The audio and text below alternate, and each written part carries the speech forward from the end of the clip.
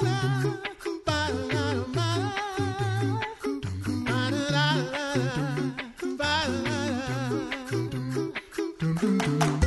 listening to The Coffee Hour. I'm Andy Bates. I'm Sarah Golseth. Thanks to Concordia University, Wisconsin for supporting The Coffee Hour. You can find out more about Concordia University, Wisconsin at cuw.edu. Live uncommon. We are at the LWML National Convention in Milwaukee, and today we have the chance to sit down with some friends and learn more about what their organization does and what they've been up to. Joining us today, the Reverend Ed and Cheryl DeWitt, founders of Redeeming Life Outreach. And I was going to say in Florida, but it's starting to grow into other states as well. So we're going to learn more about that as well. Welcome to the Coffee Hour. Thank you.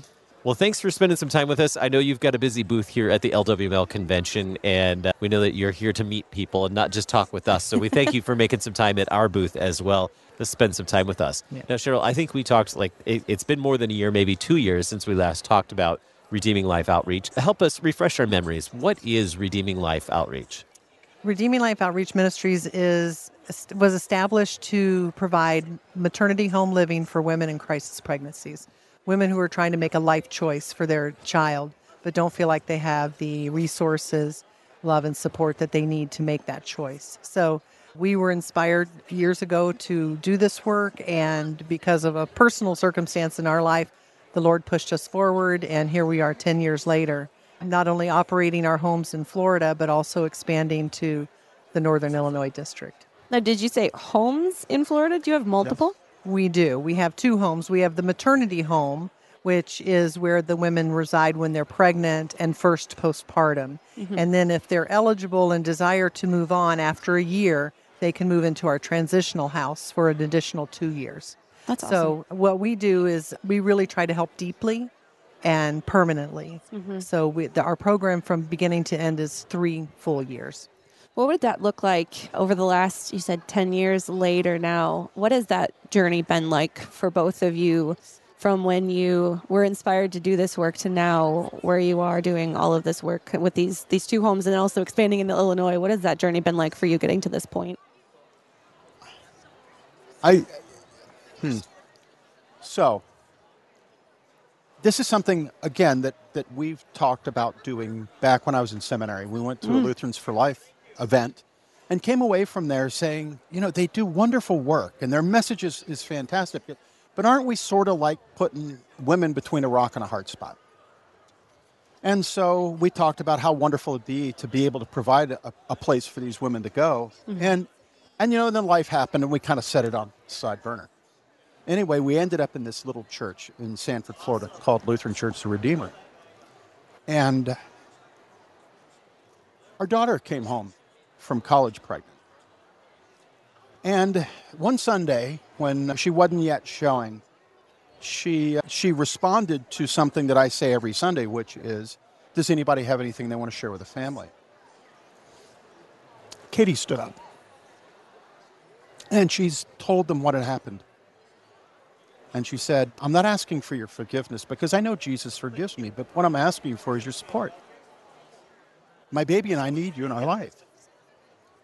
Not a dry eye in the place, including me, and you can see it wells up now even. Mm-hmm. And so we knew then that we were at the right place to start this maternity home. And I had been talking about it with some other church brothers of mine, and all of a sudden money came in. We got a check for like $10,000 for the women's home. Wow. And so then we knew that we were at the right place at the right time. And so, yeah. And then Katie had her baby. She came out one night. She was living with us because she needed our support. And so she's like, Mom and Dad, we really need to do this maternity home. If it weren't for my faith, my family, my church family, my education, I don't know what I would have done. She said, I know I would have aborted him, but I don't know what I would have done. And so, again, we knew it was the right time. Mm-hmm.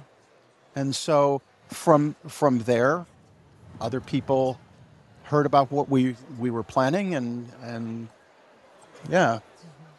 So it's been an amazing walk to see how God moves other people to have a heart for this kind of ministry. So You asked about the journey, and the journey's been interesting. So for me, I was an insurance professional, and I really had to step out and give up my job, my career, and become what's called an executive director. Really, I felt like no vision or talent for this per se, but God was persistent. And what I've said across this entire journey over the last 10 years is, when I don't know, if I'm not skilled in something, God always provides somebody for me. And that's been just a great faith enhancer, to really be able to say, I don't know, but I'm sure that He will provide, and that there's so many resources, deep resources within our church body, and so much help there for us. So the journey's been amazing, just an amazing journey, not to mention the women that we get to know and love and care for. And not just the women, But the babies. babies. You get to hold babies, I bet. We do. I get to baptize babies. Yeah. I Talk hold about crying all the time. Oh, my goodness. Wow. Yeah. It's delightful to have a baby in my arms almost every Sunday morning.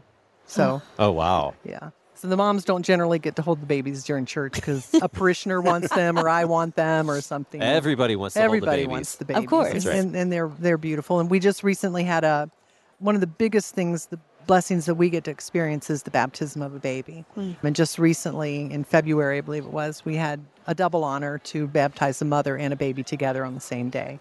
So those are always special days when you get to do that. I tell people anyone can do social ministry. You don't have to be a Christian to do that. But what we do is Christian social ministry. And our top job is to make sure that these women know who Jesus is, know how deeply He loves them, and how worthy they are. That's something they don't hear in their life, that they're worthy and good enough. Actually, they hear the exact opposite of that. So to be able to be that voice to them, that voice of Jesus, who is comforting and loving always, is remarkable. And it's beautiful to watch them start their walk with the Lord. Well, and there are difficult times too. We had a young lady who gave birth prematurely. And Cheryl got to baptize that baby in the NICU. And it wasn't too many days later that I got a call from our deaconess, and we needed to go to the hospital. Yeah. So we were able to be there with the mother while she was holding her baby in her arms, taking its last breaths. There's no greater honor than to be invited into a situation like that. Yeah. To be able to be there for her and to be Christ for her in that moment. So, Well, none We're of all us have crying now. none of us have dry eyes. We're out of tissue packs, too. Oh, man. How do you have the opportunity to connect with the women who need this support? How are you able to? How do they find you? I guess is the question. How are women who are in need of that care and that support that Redeeming Life provides? How are they able to connect with you? We have several ways that we try to be out in the community. We have a website. A lot of times the women in today's world, they're Googling everything. So they're looking for pregnant need help, or pregnant need housing. So we have obviously an internet presence. But we also work through the pregnancy centers. Any pregnancy center we can, really across the entire nation, because we take women from anywhere into our homes. But especially the local presence, the local pregnancy centers who are out there doing the daily work of talking women off of the abortion ledge. So we are a resource after that happens, generally speaking. So they do that beginning work, those pregnancy tests, those ultrasounds, which are saving lives every day. And then we do the supportive care after that. So that we get them multiple ways. Through the pregnancy centers is a great way. Our hospital systems, we try to, in each community that we're in, we network through them. And also, of course, through the government health departments and things like that. So we do a lot of getting the word out to our local community as well. But I would say the number one way that women learn about what we're doing in the general world is through our website. We have an online application process that you go through. We are learning about Redeeming Life Outreach Ministries with Reverend Ed and Cheryl DeWitt. We are at the LWML National Convention in Milwaukee, Wisconsin. We'll continue the conversation in just a moment right here on the Coffee Hour. I'm Andy Bates. I'm Sarah Golseth.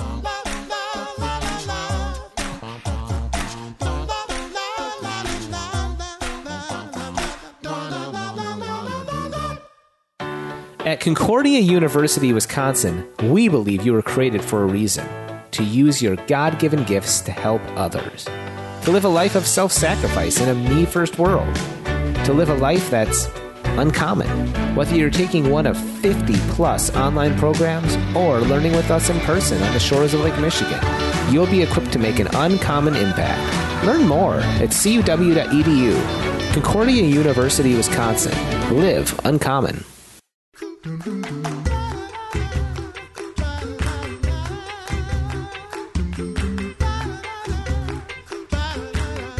Welcome back to the Coffee Hour. I'm Andy Bates. I'm Sarah Golseth. We are chatting with friends from Redeeming Life Outreach Ministries, Reverend Ed and Cheryl DeWitt, who are founders of Redeeming Life Outreach Ministries. We are at the LWML Convention in Milwaukee, Wisconsin, learning about the work that the Lord has given you to care for women and their babies, especially in a very critical time. Now, you mentioned earlier that Redeeming Life is able to provide care for them through that pregnancy, and then also the after the pregnancy as well, if they need that transitional time as well. And I don't know if I've learned a lot about that yet in our conversations in the past. Tell us more about that after the baby is born, what kind of support is still available for women there? Sure. The women, you generally stay in the maternity home until about 6 months postpartum.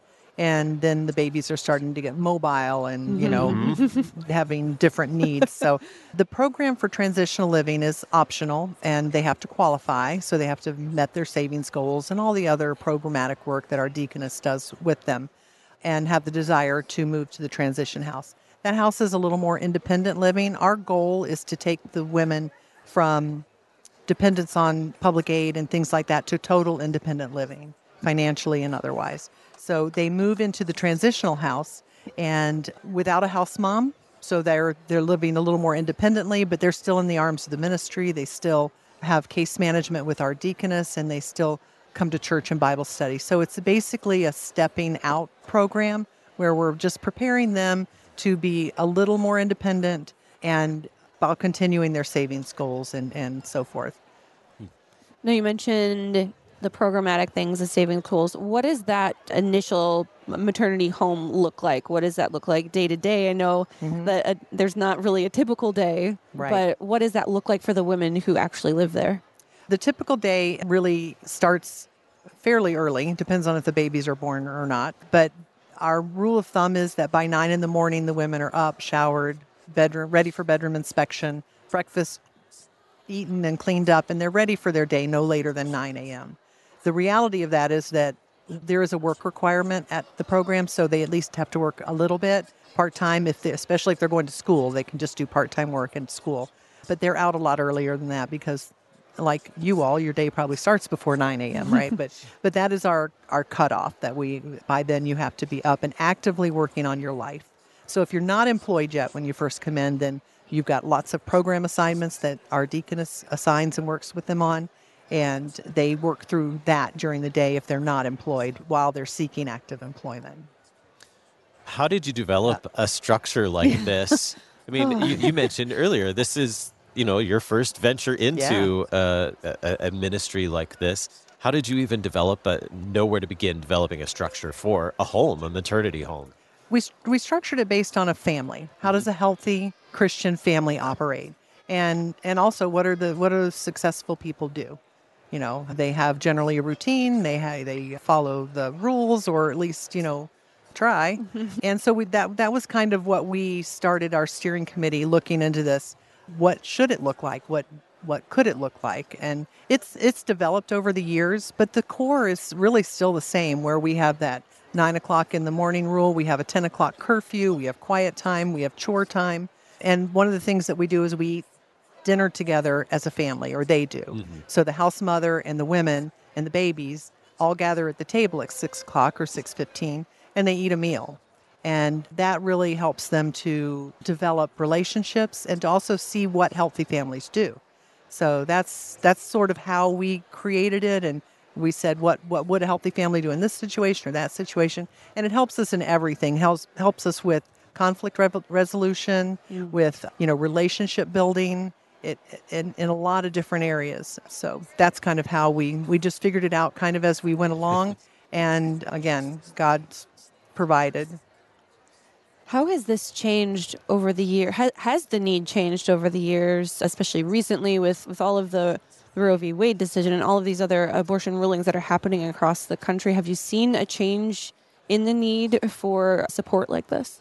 We haven't really felt that the way that the pregnancy centers have, Okay. and we're not really on their radar because I think it's because we're after the decision abortion's already made, or not to abort is already made. So we're not as targeted. So the need is basically the same. What we are seeing, though, is we're moving into the Northern Illinois district, which is very exciting. So that's going to be our first expansion home. And Illinois has some of the most aggressive abortion laws in our entire country. Some people call it the abortion capital of the Midwest. So we feel like we're in the right spot there to start in the greater Chicago area. Beautiful support from the people of the NID. I mean, they are so excited and have really hung with us over this 2-year period where we've been trying to acquire the home and so forth. And so I think what we're going to do now as we expand, I don't want to jump ahead, but our goal is to really challenge the Lutheran Church and to have them help us put one home in every geographical district of our Synod. And we can do this. We have enough people. We have the depth of people. We have the depth of resources. And so that's my challenge to the dear people of the LCMS is we have a treasure in God's grace, and we need to share it with people who have made life choices and support them and help them to get on their feet. So, yeah, absolutely. I mean, I know we love sharing this story. It's so inspiring to hear the work that you're doing. And I mean, the need for this is there. What is the need for this kind of maternity home? How do you see this helping these women transition into a different life? It's pretty incredible, some of the turnarounds that these women have made. I think of one woman who was in recovery, and we stayed with her through her pregnancy. She had to place her 2 older children for adoption. So she was really in a very serious place and wanted to keep this child, but she suffers from alcoholism. And watching her life transform, even after she had a mistake, she made in AA, they call it a slip, when you have a night out and you're not supposed to. She was post-baby, she was still living with us, and we basically have a 0 tolerance rule for drugs and alcohol. But we got a call one night, and we had to go out and make a tough decision, and we had to call the Department of Children and Families. The hardest thing our deaconess and I have ever done. But to make a long story short, they came and got the baby, and for the next year, that mom showed up in our office the next morning after she got bailed out of jail, and she says, "I know I have to leave." And sorry. We just couldn't. We couldn't make her leave because it was at her point of most need, that she really needed to know that we were going to stay with her and that God would not abandon her either. So she lost her child for a short time, for almost a year, actually. And we worked with her and the Department of Children and Families. And for that solid year, while she worked a parenting plan and worked on her sobriety some more. And the really beautiful part about this story is that she started an AA group at our church. Oh, wow. So that's what's transformative in a life, and that she's following God. And does she still struggle with alcoholism? Yeah, but she's making it, and we feel like we did the right thing by breaking our own rules. Yeah. Now, Pastor Ed, you shared that one of the privileges you have as pastor is you get to baptize lots of babies and sometimes moms as well. What other duties do you have as pastor and co-founder of Redeeming Life Outreach Ministries? Well, so there's a spiritual side, and then there's the practical side. Spiritual side, when the women are being interviewed, they're told that they will go to church because that's what healthy families do. And they will go through my instruction class, not because we're trying to turn them into little Lutherans, but because they need to know why we do what we do. One of the first residents we had said to me, one evening, "Pastor, why do you do this? Nobody does for people what you do for them." And I told her, I said, "Just stick with me through this class, and when we're done, you'll understand completely." And a majority of the women, as they go through the instruction class, when we get to that part about baptism, they're like, "Pastor, I want that for my baby. I want my baby to be adopted into God's family." And so yeah, I get to baptize a lot of the babies from the maternity home, and again, the mothers that haven't been baptized either. So that's the spiritual side, and sometimes they just want to come and talk. The other side is my prior career before seminary, I was a director of real estate for Hardee's, the fast food restaurant. Mm-hmm. So I've got a lot of experience in real estate. Mm-hmm. So and expanding. So that has really paid dividends for us as we look at this expansion of the maternity home. Mm-hmm. Experiencing contracts, closing, zoning, all of those kinds of things. Mm-hmm. So we're postured as far as who we are for this expansion. It's amazing how God gives you the talents and skills that you're going to need for something that you couldn't even imagine would be happening in your life. That's amazing. Let's talk more about the expansion into Illinois. Where are you in the process for this? What's happening with this expansion in Illinois? Well, we're delighted to say that we have received all the permits necessary to move forward with our renovation. Oh. We're going to be in the East Dundee community, right next to Emmanuel Lutheran Church. That's Pastor Yonker, his church. And that's where our girls will worship and go to Bible study. So we are moving forward now that we have the permits in place. Contractors working hard to get everybody lined up. And we're hearing, I always hesitate to give out a number, at least 120 days. So we're going to have a soft opening, hopefully in the fall, and then we're going to celebrate with everyone in the spring when the Chicago weather permits, the grand opening of this first expansion project. And we have learned so much and to prepare us for future expansion if that's God's will.